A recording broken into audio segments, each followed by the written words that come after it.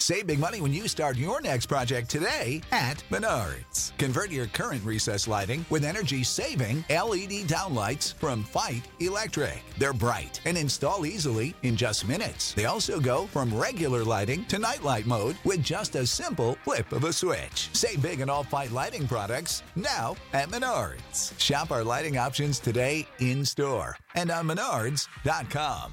Save big money at Menards.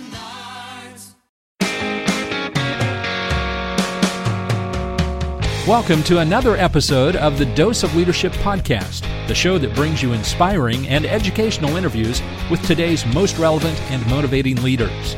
Each episode is dedicated to highlight real-life leadership and influence experts who dedicate their lives to the pursuit of the truth, common sense, and courageous leadership. And now, here's your host, Richard Ryerson. Hey, welcome to the show. Happy you're tuning in today. I'm excited about this guest today. David Emerald is on the show. Where do I start about David Emerald? Well, first and foremost, he's a co-founder of the Bainbridge Leadership Center. As director of the center's organizational leadership and self-leadership practice areas, David's passion is supporting individuals, teams, and organizations in leading and working from an outcome-focused and passion-powered orientation. And I came across him when I was asked to teach his material called The Three Vital Questions. And again, I asked, where do I start? And how this book, Three Vital Questions, and the material within it, and teaching it over the first quarter of this year, where I teach an organization the first 3 months, profound impact on my life, both personally and professionally. I can't talk enough about Three Vital Questions, about David Emerald. He's also the author of a best-selling book, The Power of TED. You may have even seen him speak about it on YouTube. It's a teaching story about self-leadership, and then the latest book kind of feeds off the empowerment dynamic called The Three Vital Questions. What are the three vital questions? Well, they're simple, really. It's number one is, where are you placing your focus? Are you reacting to problems that trigger your anxiety, or are you creating outcomes that matter to you? The second question is, how are you relating? How are you relating to others, to your experience, even to yourself? Are you relating in ways that produce or perpetuate drama, or in ways that empower others and yourself to be more resourceful, resilient, and innovative? And the third questions are, what actions are you taking? Are you merely reacting to the problems of the moment, or are you taking creative and generative action, including the solving of problems in the service of outcomes? It's all about this outcome-based mindset. And it's something that I've talked about not so explicitly here in the last 8 years. But boy, if there's something that summarizes my leadership philosophy, it is the material that David Emerald teaches in Three Vital Questions. That's what we talk about in this conversation. And this is a unique conversation because you're going to hear my business partner, Matt Lilly, because this is also an episode that is playing on our Next Level Method podcast, something that we're launching as I'm releasing this episode on the 16th of August, 2021. So I'm going to do a couple things, particularly in the early stages of Next Level Method. I'm going to try to get some of you, the audience, your loyal audience members here, have built up a huge audience over the last 8 years, Dose of Leadership. I want you to go to Next Level Method and subscribe, rate, and review. I'm going to simulcast and play this episode here on Dose of Leadership. You're going to find it on Next Level Method podcast, but I'm doing that for the short term just so that I can try to start steering some of you listeners, Dose of Leadership, to Next Level Method as well. Because I am a partner with Matt Lilly in Next Level Method in the podcast arena, and I'm in charge of the podcast, and I would appreciate it. It would mean the world to me if you would go check it out. But in the interim, I'm going to play on both. You're going to hear this episode on Next Level Method, and you're also going to hear this here on Dose of Leadership. It might sound confusing, but I think it makes sense if I'm trying to let my audience know about Next Level Method. We're only going to do this temporarily, maybe the first month or so. But if you could go check out Next Level Method, I would appreciate it. And I really think you're going to enjoy. I know you're going to enjoy this conversation with David Emerald, particularly around the Three Vital Questions. Enjoy it. This episode is brought to you by my sponsor, Hutton. Hutton's been with me for almost a year now, and I'm so excited for them to be a sponsor of the show. Hutton designs, builds, and services commercial construction projects all throughout the Midwest. They're longtime fans of this show. They're committed to the highest standards in leadership, and I'm so proud that they're a supporter of this show. Hutton's behind so many projects, stunning structures built from the ground up, remodeled hospitals, medical offices, manufacturing and industrial facilities, municipal buildings and financial institutions, churches, schools, spaces of all sizes. These days, they're both architects and builders, and that's what you want, right? A single trusted partner to work with from start to finish. They get that at Hutton. It's their vision delivered from paper to structure, and it's more than a construction project for them. It's a creative endeavor. People over projects, too. That's what they always believe. That's how they act. That's how they treat their clients, their employees, and how they act in the community. Character counts for them. It's how they select their staff, their subcontractors, how they serve the community. It's not lip service. I've seen it firsthand. I know them personally. They're professional, hardworking, charitable, Midwestern in all the best ways, and that's their culture, which really is no culture at all. It's just who they are. That's Hutton. I encourage you to go check them out at huttonbuilds.com/togetherwebuild. That's huttonbuilds.com/togetherwebuild. All right. Thank you so much for being a fan of this show. And also, subscribe, rate, and review to this show, but also subscribe, rate, and review. Go to Next Level Method and put that in your arsenal on your favorite podcast application. Make sure that becomes one of your favorite shows, too. All right. Thanks for tuning in. And here's this great conversation with David Emerald here on Dose of Leadership. David Emerald on the show. Welcome, my friend. So nice to meet you. Oh, it's a pleasure to be with both of you. You know, I got to tell you, this book, 3 Vital Questions, has been a game changer for me personally. And I know that I was giving you kind of the backstory in the pre-recording about how I came across this just in this year, in February, and really started diving into it. And what's funny is I'm finding myself on a daily basis, catching myself in conversations with my spouse, with my kids, seeing myself react, catching a lot of times it's after the fact, I've reacted in the drama cycle. That I'm like, how could I have done that? Me too. Yeah, right. And what I really appreciate about this, David, and we can dive in, and I know I want to really deep dive into these 3 vital questions, but the thing that I really was kind of the aha moment for me, and was really kind of a relief, if you will, like almost kind of like a burden's been lifted off my shoulders, of realizing that this is our natural state as human beings, to be in this drama state.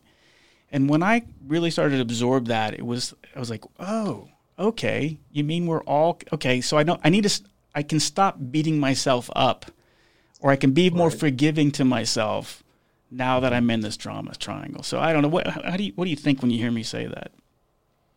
Well, what I think is that it is the default way of being, as I say, for us as human beings, and it has served a real purpose for us, frankly, as a species and helping us survive. Right.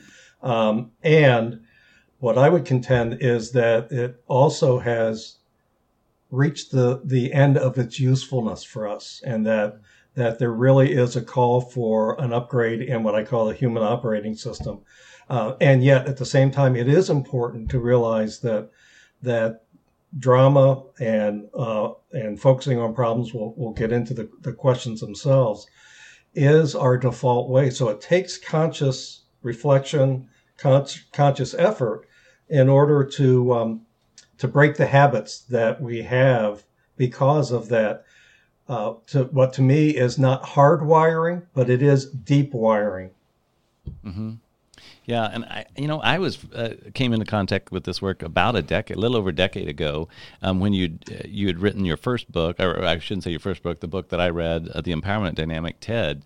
And I remember seeing this for the first time. I was in Dallas. I was at a leadership conference, and I was watching this in a PowerPoint, and a gentleman was presenting it, and I started looking at it. I was like, this basically explains about 99% of how I've reacted in my life. Literally I did. That's so true. I was watching, I was like, no wonder things have, I had just thought back to every relationship that had, gone sour, or every business deal that kind of went sideways, or just almost anything. I just looked at that and I went, this is the human condition. Right.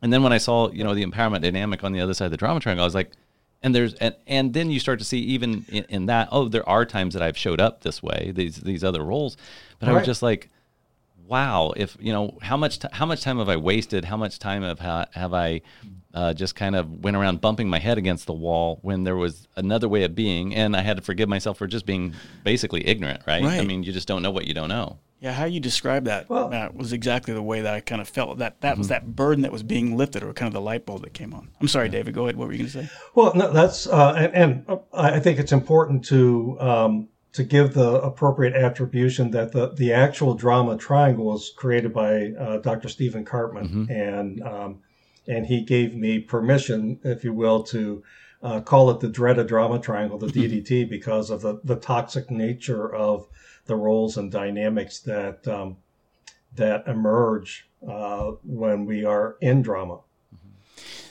I guess for the sake of the listeners, so I mean, the three of us are obviously familiar with the dreaded drama triangle, that natural condition. What is the best way to kind of explain somebody, David, that's not familiar with your material?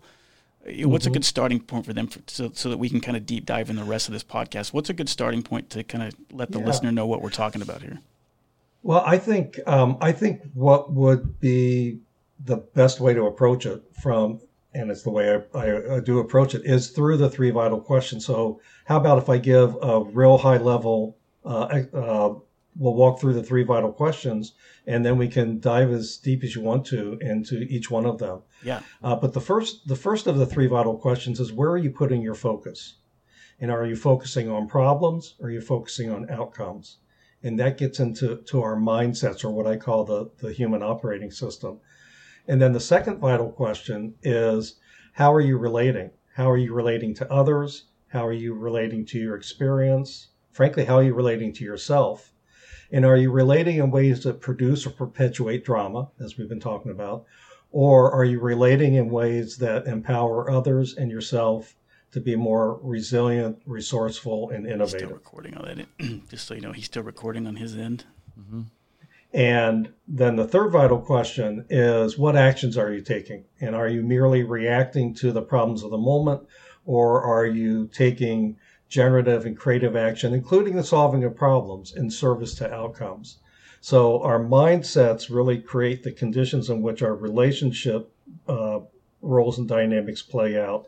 And then, of course, it's about eventually taking action. And so those are the three vital questions themselves. And I think that's a kind of a quick overview of what we're going to be talking about, or what we are talking about.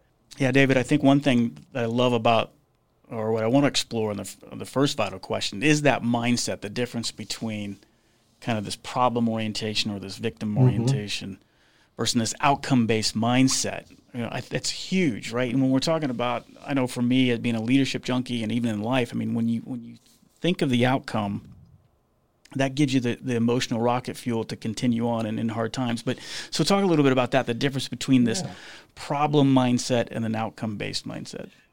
Yeah. So the organizing principle that I use around the mindset is what I call FISBE, and FISBE just stands for focus, inner state, and behavior. So what we focus on engages some sort of emotional response, which then drives behavior. So in the problem orientation, our focus is on problems. A problem comes into our experience, and it engages an inner state that is some form or flavor, if you will, of anxiety. And frankly, it's almost always fear-based anxiety, although it can be as mild as, I wish this would go away and it's a hassle, to out-and-out fear and terror.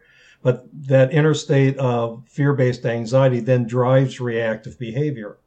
And there's really four basic forms of the reactive behavior. It's either fight, flight, freeze, or appease, meaning we either react aggressively, or we try to get away from it, or we do nothing and hope it goes away. Or one that I've added over the years is that I may go along to get along, appease. And again, to me, that is our default orientation as human beings. That's how most of us, including myself, operate if I'm not staying aware, not staying conscious. And yet, we all have experience with the upgrade to what I do call the outcome orientation, or the outcome mindset, where our focus is on an outcome, which may be really clear and concrete. It may be more kind of vague and directional.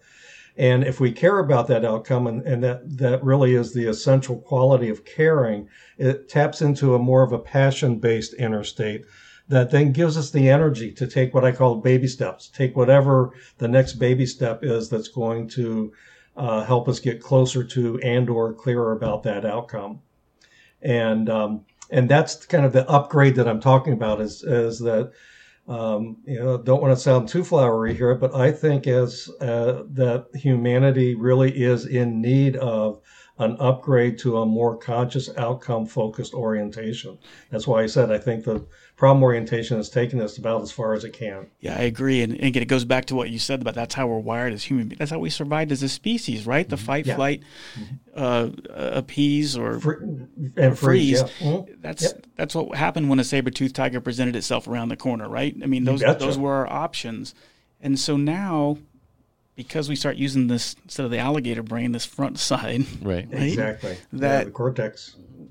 We have the power and the ability to be intentional about being aware of that, right? And to me, this book really is, or everything you're talking about here, is it's totally a self-awareness book.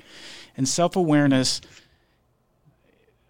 for me, from studying leadership, and I mean, I didn't even, when I first got into leadership and everything else, I didn't realize how important self-awareness was, right? And even like to your point, I guess where I'm going with this, the problems, where I thought I was solving problems, I wasn't solving problems. I was reacting to the anxiety and trying to get away from it. And then when I stopped being became less anxious, binging Netflix, playing video games, mowing the yard, doing something that took me away from it, then I thought the problem was going away, but really I was just getting away from the anxiety, and that's where we get this roller coaster. Yeah, what I call the roller coaster. And a couple points I just really want to call out from what you're sharing there, Richard, is that first of all, we rarely, if ever, sustainably solve problems from a problem orientation. That's right.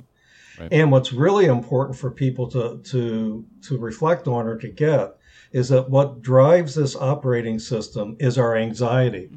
So as soon as we do something that lessens the intensity of the problem that we're reacting to, our anxiety goes down, and so we lose energy for action. And so, as one of our certified trainers said one time, he said, not only is this not a problem-solving orientation, it's really an anxiety management system. Right. Yeah. Right. I found that distinction here a couple of months ago. I had read the book. I was working with some of the material with David's team, and there was a cash flow issue at a business that I'm involved in, and I just kept focusing on I got to get this cash flow issue got to fix. I got to get it, and in my mind, even I knew some of the work. I'd read the book, and in my mind, I was like, oh no, I'm working on the outcome. I'm fixing cash flow. But no, I wasn't. I was still focused on the problem, which was the cash flow was the problem, but I was still focused on that. And finally, one day it kind of clicked. And I was like, wait a second, I'm still focused on the problem. What do I actually want, right? What's my outcome? And my outcome was much different than fixing cash flow. My outcome was I want my customers to be happy. I want to be able to provide world-class service. I want to, and as I started listening to those things, it opened up a different part of my mind, that creator part of my mind. And all of a sudden it was like, well, gosh, we could do this. And lo and behold, if we do those things, guess what happens? Cash flow improves. Right. Right? Yeah. Cash flow improves. So it was just, but for weeks, I was just stuck in that problem mindset and creating anxiety, up late at night, waking up in the middle of the night thinking, oh, how am I ever going to fix versus what's the outcome here for me? Yeah. So powerful what you said there, Matt, too, because it's almost like your first kind of stab at getting rid of that was still just kind of wanting the problem to go away. Yes. And that's not an appropriate response. Wasn't doing anything. But it was still creating. Right. Yeah. And doing the work of like, well, what does this look like? It's kind of like the simple example that I can't remember where I heard this. Maybe it was through your stuff, David. Maybe it was in the course. It's like losing weight. It's like if I want to lose 10 pounds, everybody wants to lose weight. Well, then you say, well, I'm going to lose 10 pounds. Well, even that's not enough. Well, I want to lose a pound a week. Well, even that's not enough. But when you start getting what does a healthy lifestyle look like? Right. What is the outcome I'm trying to achieve? And you start to imprint that and that takes a lot of work. I don't think people fully appreciate how difficult that is. It's easy for me to say what I don't want. I could list that all day long, but to really sit there and say, this is the outcome I want, takes a lot of work, right? It takes work, and what it really takes is the ability to pause and to make the shift of focus. And Matt, your example is great, and Richard, you're right. What you're referring to is my wife Donna's shift from I want to lose 20 pounds again to finally getting what she really wanted and what she really is still living into is optimal health as I age. Right. And And it's amazing some of the, what I really loved about what you said, Matt, is that how your behaviors and what you did shifted. And just like, back to Donna's optimal health, as she started taking action toward that, the pounds came off. Right. But that was not that was not what she was going after. She was going after optimal health. Well, because that vision of what you doing that work there, and the same with your wife, David, it gives you fuel, passion. Yeah.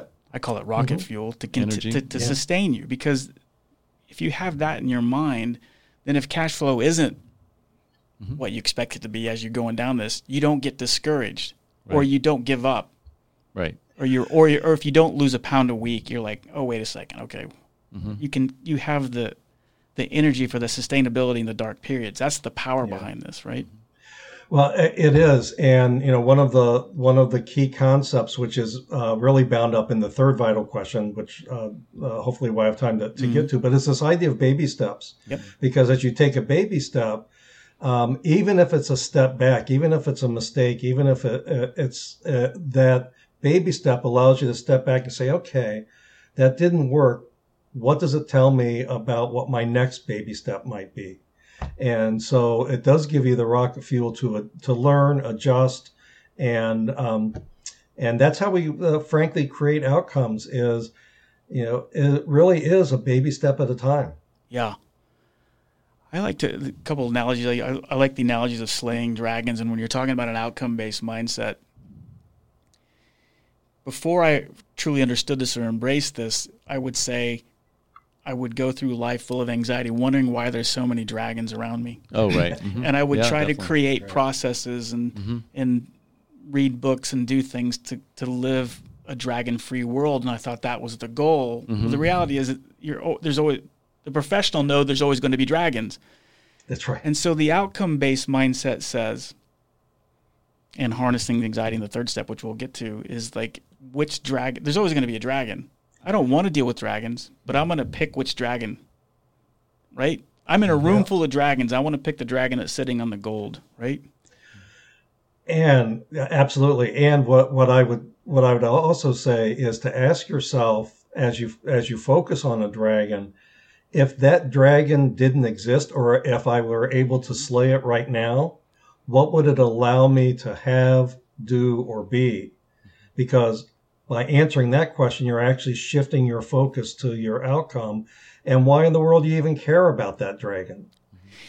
That's a great point. What you just said right there, David, is probably key when people, because we talked about the difficulty of kind of defining what you want. That question right there can unlock, I think, the creativity to kind of start defining that outcome. I love that you said that. I would say that's what Matt did with shifting from the problem of cash flow to wanting your customers to be happy. Yep, definitely. And it literally, I mean, how we addressed everything from that point forward has shifted and is still shifting to, how is this best? How is the customer service experience the best it can possibly be? And when I think that it's really just, do people feel connected? Do they feel loved? Do they feel a part of something, right? That's when I say customer service. It's not like, making sure we say please and thank you. It's more real than that, right? It's like, I want an authentic experience so that when people walk through our doors, they feel good. They feel connected, they feel supported. It's like an energy center, right? So when they come in, they feel maybe whatever way they're feeling, and when they leave, they feel energized. They feel like, oh, I can go back out in life and I can slay dragons, or I can do whatever I need to do in the world because I'm recharged. Yeah. Well, and what you do, Matt, is you slay the dragons that are standing in the way of all the wonderful things that you just gave voice to. Right. You're not slaying a dragon that's keeping you away from, or getting you sidetracked, right? Yeah. And if I can, what I would say is that eventually in this work, we reframe the problem orientation or the problem mindset to what I actually call a victim orientation, because we feel victimized by all those dragons. We feel victimized by the problems that are keeping us up at night. And really the outcome orientation is a creator orientation. Right. It's about envisioning what it is that we really want. What is it we want to create? And Matt, you just gave great voice to the very important question, which is if you had your outcome, how would you know it? And you just described it in terms of the qualities and characteristics that would define that outcome. And if our operating system is this problem-focused victim orientation, it then creates the conditions for drama, which takes us into that second vital question of how are you relating? And again, for the listeners that may not be familiar with the drama triangle or the dreaded drama triangle, the primary role or the central role is the role of victim. And in order to be a victim, one must have a persecutor, must have a dragon. And that persecutor could be a person. It could be a condition, a health condition, COVID. It could be a situation like a natural disaster. And then the third role that completes the triangle is the role of rescuer. And the rescuer is either trying to fix the victim or to protect the victim or take care of the victim. But the drama triangle ping-pongs around through these roles of victim, persecutor, rescuer. And all of those roles are problem-focused and reactive in nature. Yeah, one thing I think it's important about, particularly in this when we're talking about this dreaded drama triangle, is kind of the differentiation between victimization or being victimized. And I think it's important to point out that we're all victims of something. A tornado wipes out my house. Sure. I've been victimized by that natural event. But what we want to avoid is the victimization of that. Can you explain that a little bit? Well, and actually, I'm going to be real precise on language here because it's the distinction is between victimization and victimhood. Victimhood, sorry, yeah, that's what I meant. No, that's all right. And whereas you just described victimization really well, and I said I wasn't going to point this out, but I am. But do I feel victimized by my broken wrist? Right. Absolutely. Now, am I sitting around wallowing and really identify, why does this always happen to me? And woe is me. And victimhood is about taking on as an identity or a way of being. And this work acknowledges, as you just did, Richard, that victimization happens. And what this work does is it really challenges or is a challenger to victimhood as a way of being. And I think, pointing out, and what I love about I love visuals and kind of symbology behind things, and how the dreaded drama triangle, if you look at it, it's an upside down pyramid, and that victim, which, again, when we're in this problem orientation, realizing that we're responding to anxiety, it's easy for us to feel as a victim, and it's at the bottom and it's unstable, right? And exactly. I love that visual of that. So how do we get, I guess, I don't know, maybe this is a good point to talk about the antidotes, like how do we shift from victim to creator and so forth? So let's talk about that. Well, we'll get to that question, but I do want to tee up the empowerment dynamic, or what we lovingly call TED, which is the antidote to the toxic DDT relationship roles and dynamics. And in order to develop our capability to really show up in that dynamic, it does require a shift of mindset. It requires a shift. So we go back to that first vital question and really adopting a creator outcome focused orientation. And out of that mindset and out of that orientation, the antidote roles of TED, the primary role shifts from victim to creator. And as a creator, we can envision outcomes as Matt so ably illustrated a few minutes ago, and we choose our response to whatever happens to us, including when we feel victimized. And so rather than reacting to the dragon, I'm going to keep using that analogy, but rather than reacting to the dragon as a persecutor, as a creator, I can see it as a challenger. So challenger is the antidote to the role of persecutor. And challengers are those people, conditions, situations that show up in our life that call forth learning and growth. And we can be challengers to one another in conscious and constructive ways. And there are challengers like a tornado or whatever that can show up in our lives that have lessons for us to learn. And then the antidote, the helping role in the empowerment dynamic is the role of coach. And coach is the antidote to the role of rescuer. And the coach is not necessarily a professional coach. It's really anybody in our lives that will help us by asking us questions and leaves the power with us as a creator to think about what it is that I want to create, or how I choose to respond to current conditions, or what my committed baby steps are. So the antidote roles that make up the empowerment dynamic are creator, challenger, and coach. Hey, we're about halfway through the conversation, and I wanted to take the time to introduce you to Ben Hutton, the sponsor of today's episode. Ben, tell our listeners what Hutton is all about. Hey, thanks, Richard. We're huge Dose of Leadership fans here at Hutton, so I appreciate the opportunity to sponsor your program and be with you here today. Hutton is a commercial architecture and construction firm headquartered in Kansas, but we do work really throughout the Midwest, designing and building things like hospitals, office buildings, schools, industrial and manufacturing facilities. But really, more than that, we see ourselves as leaders in the communities that we serve. Yeah, that's one thing I've always appreciated about you, knowing you all these years. I love your intention around leadership and your vision as a company. So what do you think makes Hutton different? Sure. Richard, our purpose is to build life into our employees' dreams, clients' visions, and community's future. We really start with putting our people first, and then we keep people at the center of everything that we do, which really means we walk alongside of our clients from the very first thoughts they have about a building all the way through completion and then maintenance into the future. I love it. That's why I'm glad that you're a sponsor of this show, Ben. So great. How can people learn more about your company? Yeah, so to learn just a little bit more about us, you could go to huttonbuilds.com/togetherwebuild. Great, Ben. Thanks for being a sponsor. What I love about all of that, there's so much stuff to unpack. My mind is just like racing of all the things. But I think some huge takeaways when I was going through this material in this section.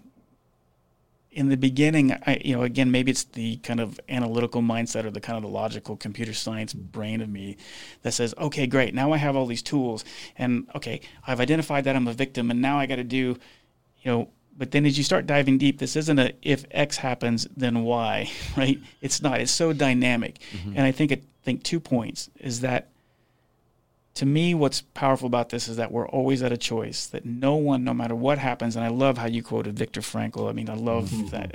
In this section, no one can take away how you choose to respond to this situation. Right. That's right. That is at the heart of becoming a creator. And even if you don't know what to do next, and I think a lot of people, and I remember when I was talking to people about this, they're like, okay, if I see that Matt's being a victim, then I need to do that. No. I can't get somebody else to shift. And that's the other part of it that I want to, I can't get Matt to shift. Matt can't get me to shift. But I can choose how I respond to what's happening between me and Matt in this situation, or if the tornado knocks out my house. That, to me, is the secret sauce. If you can always, no matter what's happening, remind yourself that you're always at a choice, and nobody or no thing can take that away from you. Right. I think that is power. I don't know, what do you guys think about that when you hear me say that? Yeah, definitely. Yeah, Matt, do you have a thought on that? Yeah, definitely. I think that's the crux of life, right? We don't get to choose what happens to us, but we do get to choose how we respond to it, exactly as you said in Viktor Frankl's book. That's what he talked about, right? Being in his situation in Nazi concentration camp, where he was at, his position, he was stripped of everything except he could maintain his right to choose how he was going to respond and react, and how he processed what was happening to him. And I think at a very, obviously in those circumstances, at a very core level, you see how powerful it was. He survived when many didn't, just because he made a different choice in his head. And even if he hadn't survived, he still was living a different experience than those around him. Right. That's right. Absolutely. And the reality is that victims relinquish that ability to choose, or they can assume that they don't have a choice. And so you're absolutely right, Richard, that we are always at choice. Maybe a very narrow, like Viktor Frankl, right. very narrow range of choices. And golly, in our culture, in our society, there may be all kinds of choices that are available to us. Right. Yeah, and particularly when in those,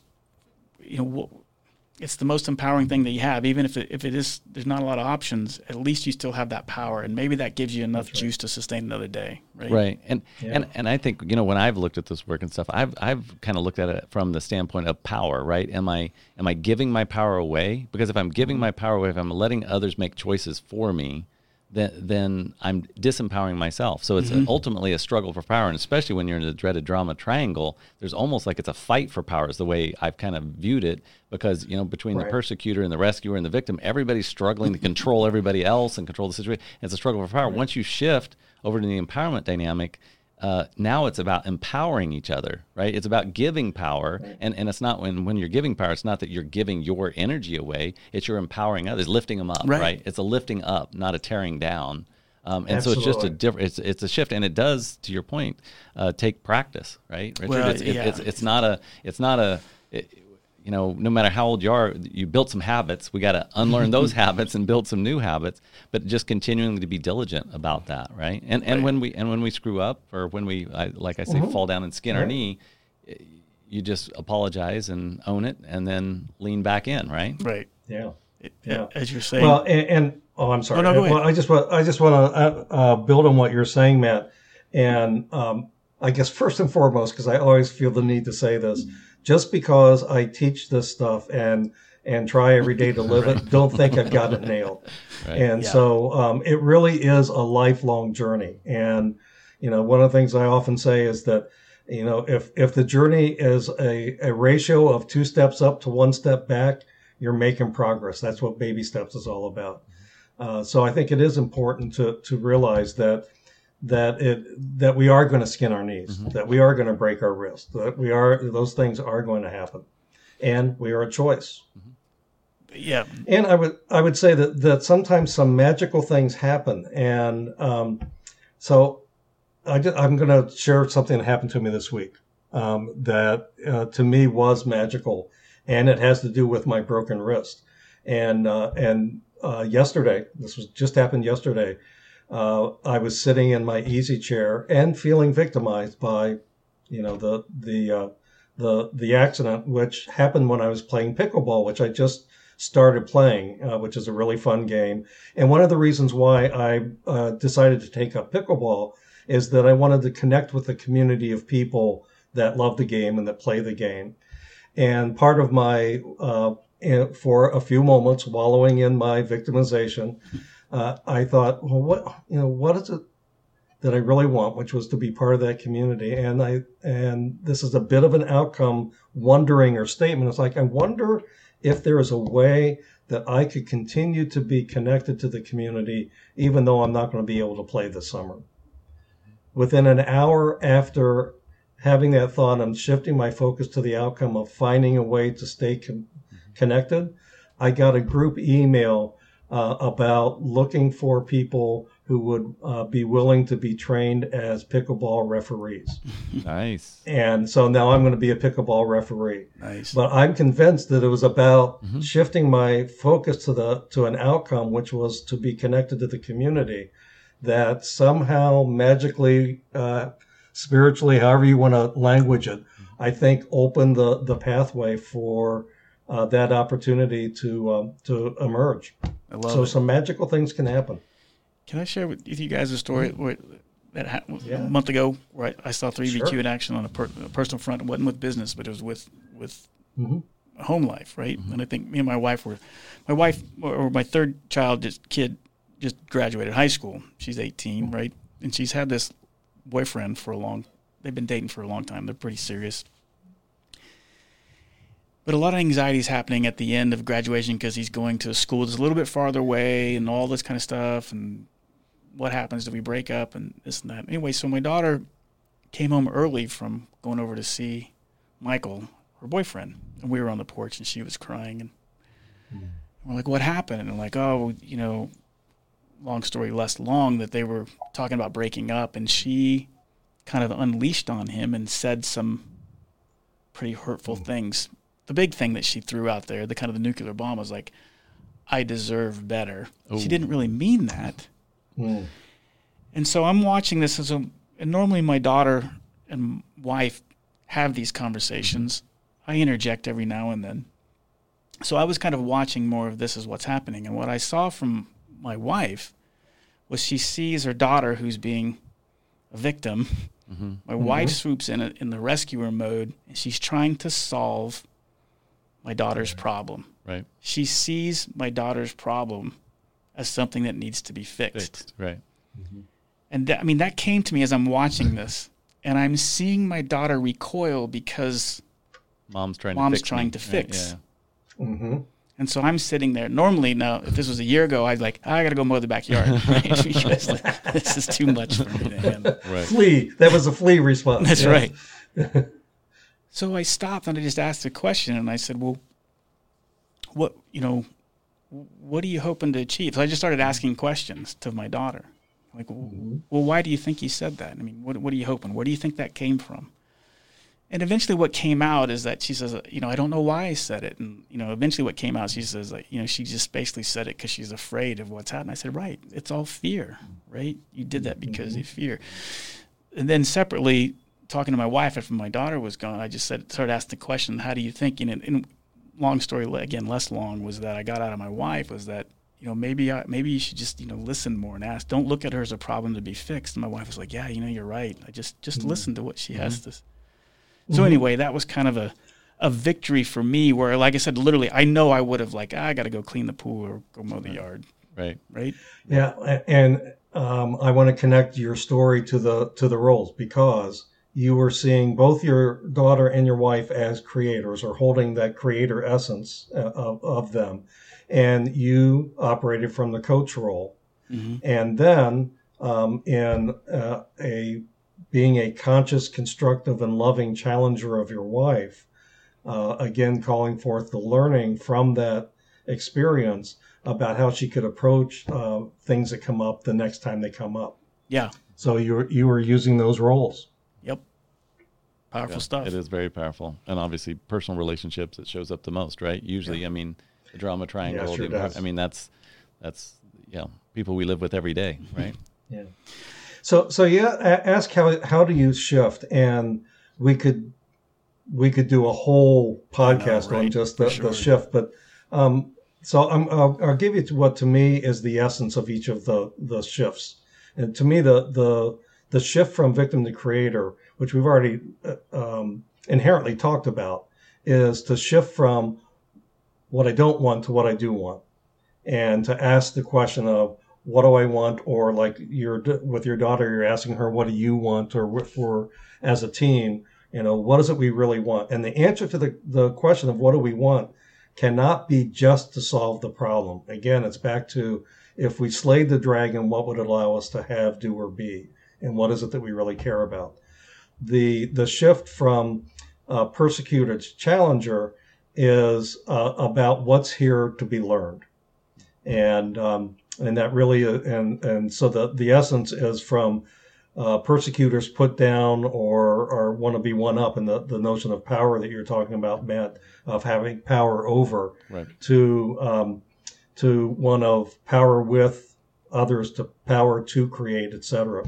And then the shift from rescuer to coach is really being able to rather than seeing the person that you're wanting to support as a victim to be fixed or taken care of, which, by the way, reinforces their powerlessness in the long run, which is probably why your daughter reacted the way she did. For sure. And to really see the person that you're supporting as a creator in their own right, whether they're acting like it or not, or they know it or not, and to really move into that mode of asking them reflective questions so that they can get clarity around what's important to them, what their choices are, what actions they may want to take. Right. Love it. Mm-hmm. Let's shift into the third question, which to me, if I use the dragon analogy again, it's kind of like, and we've talked about this anxiety. And again, for me personally, it was this shift from how do I live an anxiety-free or a dragon-free world to, wait a second, how do I harness this tension, this dynamic tension, this anxiety, so I can go towards the outcome I want? Now, we've already done the work, right? We've done the which I think is the hardest work of really clearly defining what it is that we want, what outcome do we want. We have that. Now I've got rocket fuel to drive passion towards baby steps. And you can't even have baby steps until you do that point. I think that's an important thing. And the baby steps will sustain me, and maybe I don't even know how. To me, when I say like great leaders, to me, they don't know how it's going to get done. They just know it's going to get done. And that's what the baby steps does for me. And I And I love that rubber band analogy, David, in the book, where this is the outcome. There you go. This is the outcome. Mm-hmm. This is me at the bottom harnessing the anxiety. Now, I'm going to tell you, this is where with all the counseling therapy that I've gone through, self-awareness, this describes me to a T. I've had coaches tell me, Rich, you do a great job selling a vision. I get excited. I get goosebumps. You tell me. I'm like, yeah. And then the next thing I do, I'm like, well, maybe what I really want to do is this. And I settle. Right. And to me, I think that is compromise. I compromise, and I think that if that defines my life, that's it, right? And where I sit there and I'll go like that, and it's so insidious. Yeah, I've certainly reduced the tension, but I've also robbed me of some of that powerful rocket fuel to drive me towards an outcome that was probably what I should have been pursuing. You got it. So a couple things that you're describing that I want to connect up. So I'm now going to connect up all three questions in that. If I'm operating, or if you're operating from that victim problem-focused orientation, again, that's going to lead to drama-filled relationships. And the third question of what actions are you taking, you're going to be just reacting to the next incoming, right? And you're going to be reacting to the anxiety that you feel. And that's what you just described, is that because creating outcomes is not anxiety-free. And that's important to know as well. And so anxiety comes with the terrain, if you will, of creating outcomes. And the question is whether or not that anxiety has you and you're going to react to it, or if you can have the anxiety and still take the baby step to move forward. So from a creator orientation or an outcome orientation, as a creator and with the support of challengers and a coach around you, then it really is this. What I've done is I've taken a model that was first developed by a guy named Robert Fritz, and he called it structural or creative tension, and have added to that. But it's that basic idea of, I'm going to use the rubber band, even though my cast is going to show up, is that we start with what's the outcome that we want, as you said, and then we tell the truth about current reality. Mm-hmm. And that can really take some time. And one of the things I want to say is that we always, always, always start with the outcome, rather than, I've got this problem and I've got this cash flow problem, Matt, to your earlier example. Because if we start just with current reality, we will either limit what we think is possible, and we won't be tapping into that rocket fuel, that we won't be tapping into what really matters most to us. And, if we give ourselves over to the anxiety that we feel, what you just beautifully described, Richard, is that the easiest thing we can do is to compromise the vision. Yep.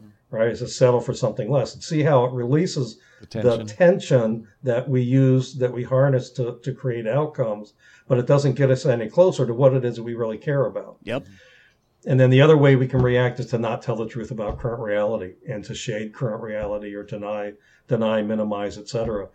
And the way to really utilize it, and what the third vital question and what we call dynamic tension is all about, is get as clear as possible about the vision, tell the truth about current reality, and then, and if you're telling the truth about current reality, the baby steps that you can take are usually readily apparent. Mm-hmm. It's like, I need to have that conversation, or I need to talk to this customer, or I need to go do this research. And it becomes an iterative process. I'm not going to pick the rubber band back up, but it's an iterative process of taking it a baby step at a time. And in my experience, one of three things is going to happen every time you take a baby step. It's either going to be forward progress. Great. That's what I was hoping would happen. I had a great conversation, etc. The third or second possibility is that it could be a setback or a mistake. And again, the part of the value of the baby step is that I've not bet the bank, so to speak. I've just taken a baby step. It's like, what's to learn here? How do I adjust? And then the third possibility is that you never know when a baby step is going to be a quantum leap or a breakthrough that would not have happened had you not taken that step. Yep. I love that. And it's so true. And you listen to all entrepreneurial stories, anybody that's created something of significance in life, it was those baby steps and eventually became the breakthrough. That's where you always hear about, the overnight sensation that took them 12 years to get Right. there. Well, Right. every company ever started that is successful started in somebody's garage, right? Exactly. That's what they always show is the garage, right? Because they want to show you it literally started this simple or this right to your point. And I think that's with anything, right? It's those baby steps over time that make us successful, Right. not giant leaps or it's not a winning the lottery, it's a earning the lottery, so to speak. Yeah. I love. Well, and another aspect of that, guys, is that whereas I want to be careful here because there is a place in business and frankly in life for clarity around kind of longer term planning Sure. and planning methodologies, and this is more action oriented. And when I first started using this term baby steps, I got some feedback from the company I was with at the time doing leadership training, that just the concept of baby steps was sticking for people, and I was a little bit surprised because I asked a couple people why that was sticky for them. And in the organization that I was a part of, there was a lot of time and energy put into long range planning and plotting out all the steps from A to Z that needed to take place. And people would get frustrated because they get to step G or whatever, and something unexpected would happen that would void the plan. And the feedback I got was what's valuable about baby steps is I don't have to have it all figured out. Mm-hmm.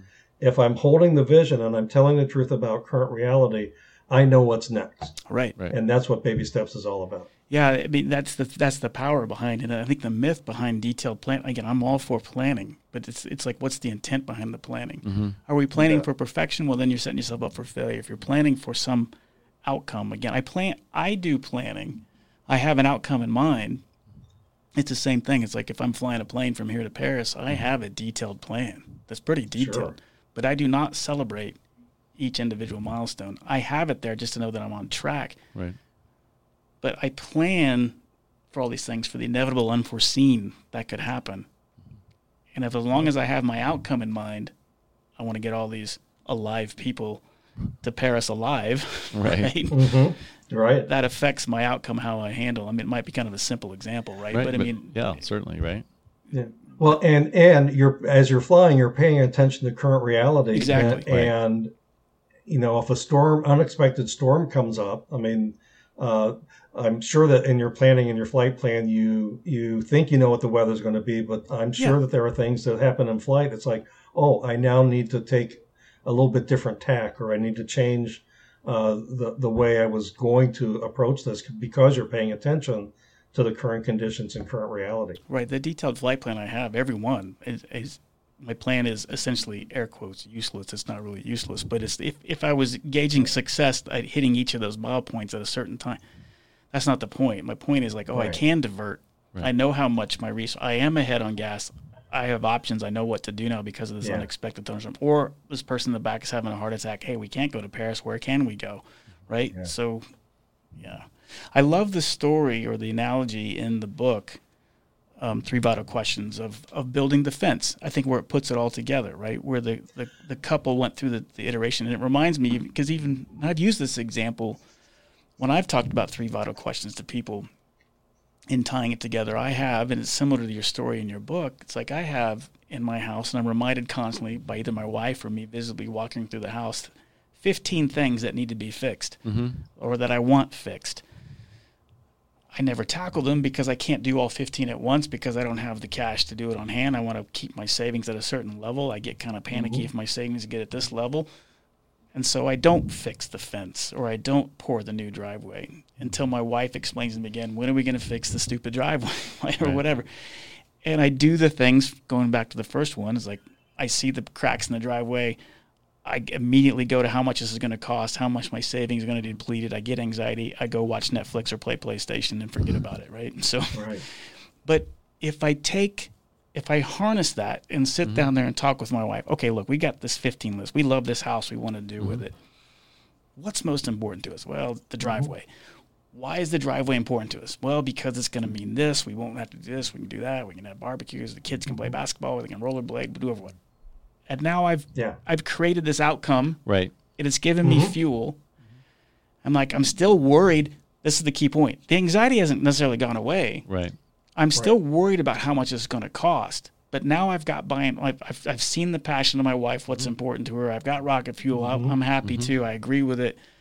Now I take a baby step and I call contractors. I get 3 out there. 3 come out. I get 3 bids. And oh, by the way, the 3rd bid, the guy tells me, hey, you know what? I can do 18 months, no interest. Now it doesn't become a savings problem. It becomes a cash flow problem that's manageable for me. That's a breakthrough. That's how I kind of describe it. Right? Yeah. That's a baby step that is a quantum leap. Right. Yeah. And I wouldn't have got there. Great story. Yeah. I would have got there if I hadn't harnessed that dynamic tension to find the outcome and took a baby step to call a contractor. That's, to me, that's, even though you were feeling anxiety. Moving forward in the face of anxiety, you have the anxiety, but the anxiety doesn't have you and cause you to go reactive. That's the key. Yeah. Yeah. I love this book, David. It's awesome. just been transformative for me, and I think it's just great stuff. I think there's so many leadership books out there in a sea, as we all know. We can go Google Amazon right now and see all the hundreds of leadership books that are coming out in the rest of 2021. And what I love about this, David, is that it's not Pollyannish. I think a lot of times I read these leadership books that come down the pike, and they're like, if you do this, it's going to be look, there's nothing new under the sun. And you are tapping into, I think, the natural laws of leadership that just exist, that nobody invented. They just are. And if we harness them and we take hold of them and realize that this is a lifelong journey, like you pointed out, you got to be forgiving of yourself. You got to be forgiving of others. Start seeing people as creators. It taps into everything, David. Empathy, emotional quotient. It taps into being composed in a chaotic situation at a choice. Thank you. Yeah, I appreciate that. I just love it. Very much. I just love all of this. Yes. I don't know. Did we hit everything? Is there anything that we didn't talk about? I know we're coming up on an hour here. Is there anything we didn't talk about that Matt or David that we want to get across? I'm No, feeling like it's been a great conversation. It's been a great conversation. There is one other thing I want to say, and that actually is going to circle back to, again, getting maybe nitpicky around language, but something that you said at the top of our conversation, Richard, about really getting that drama is part of our humanness, and it is part of our humanness. What I want to say, though, and this is what it's not nitpicky. I think it's a very important point. Is I truly believe that as human beings, that our true essence is a creator essence, and that the drama roles are roles that we play and roles that we fall into when we are reacting and when we're in that mindset.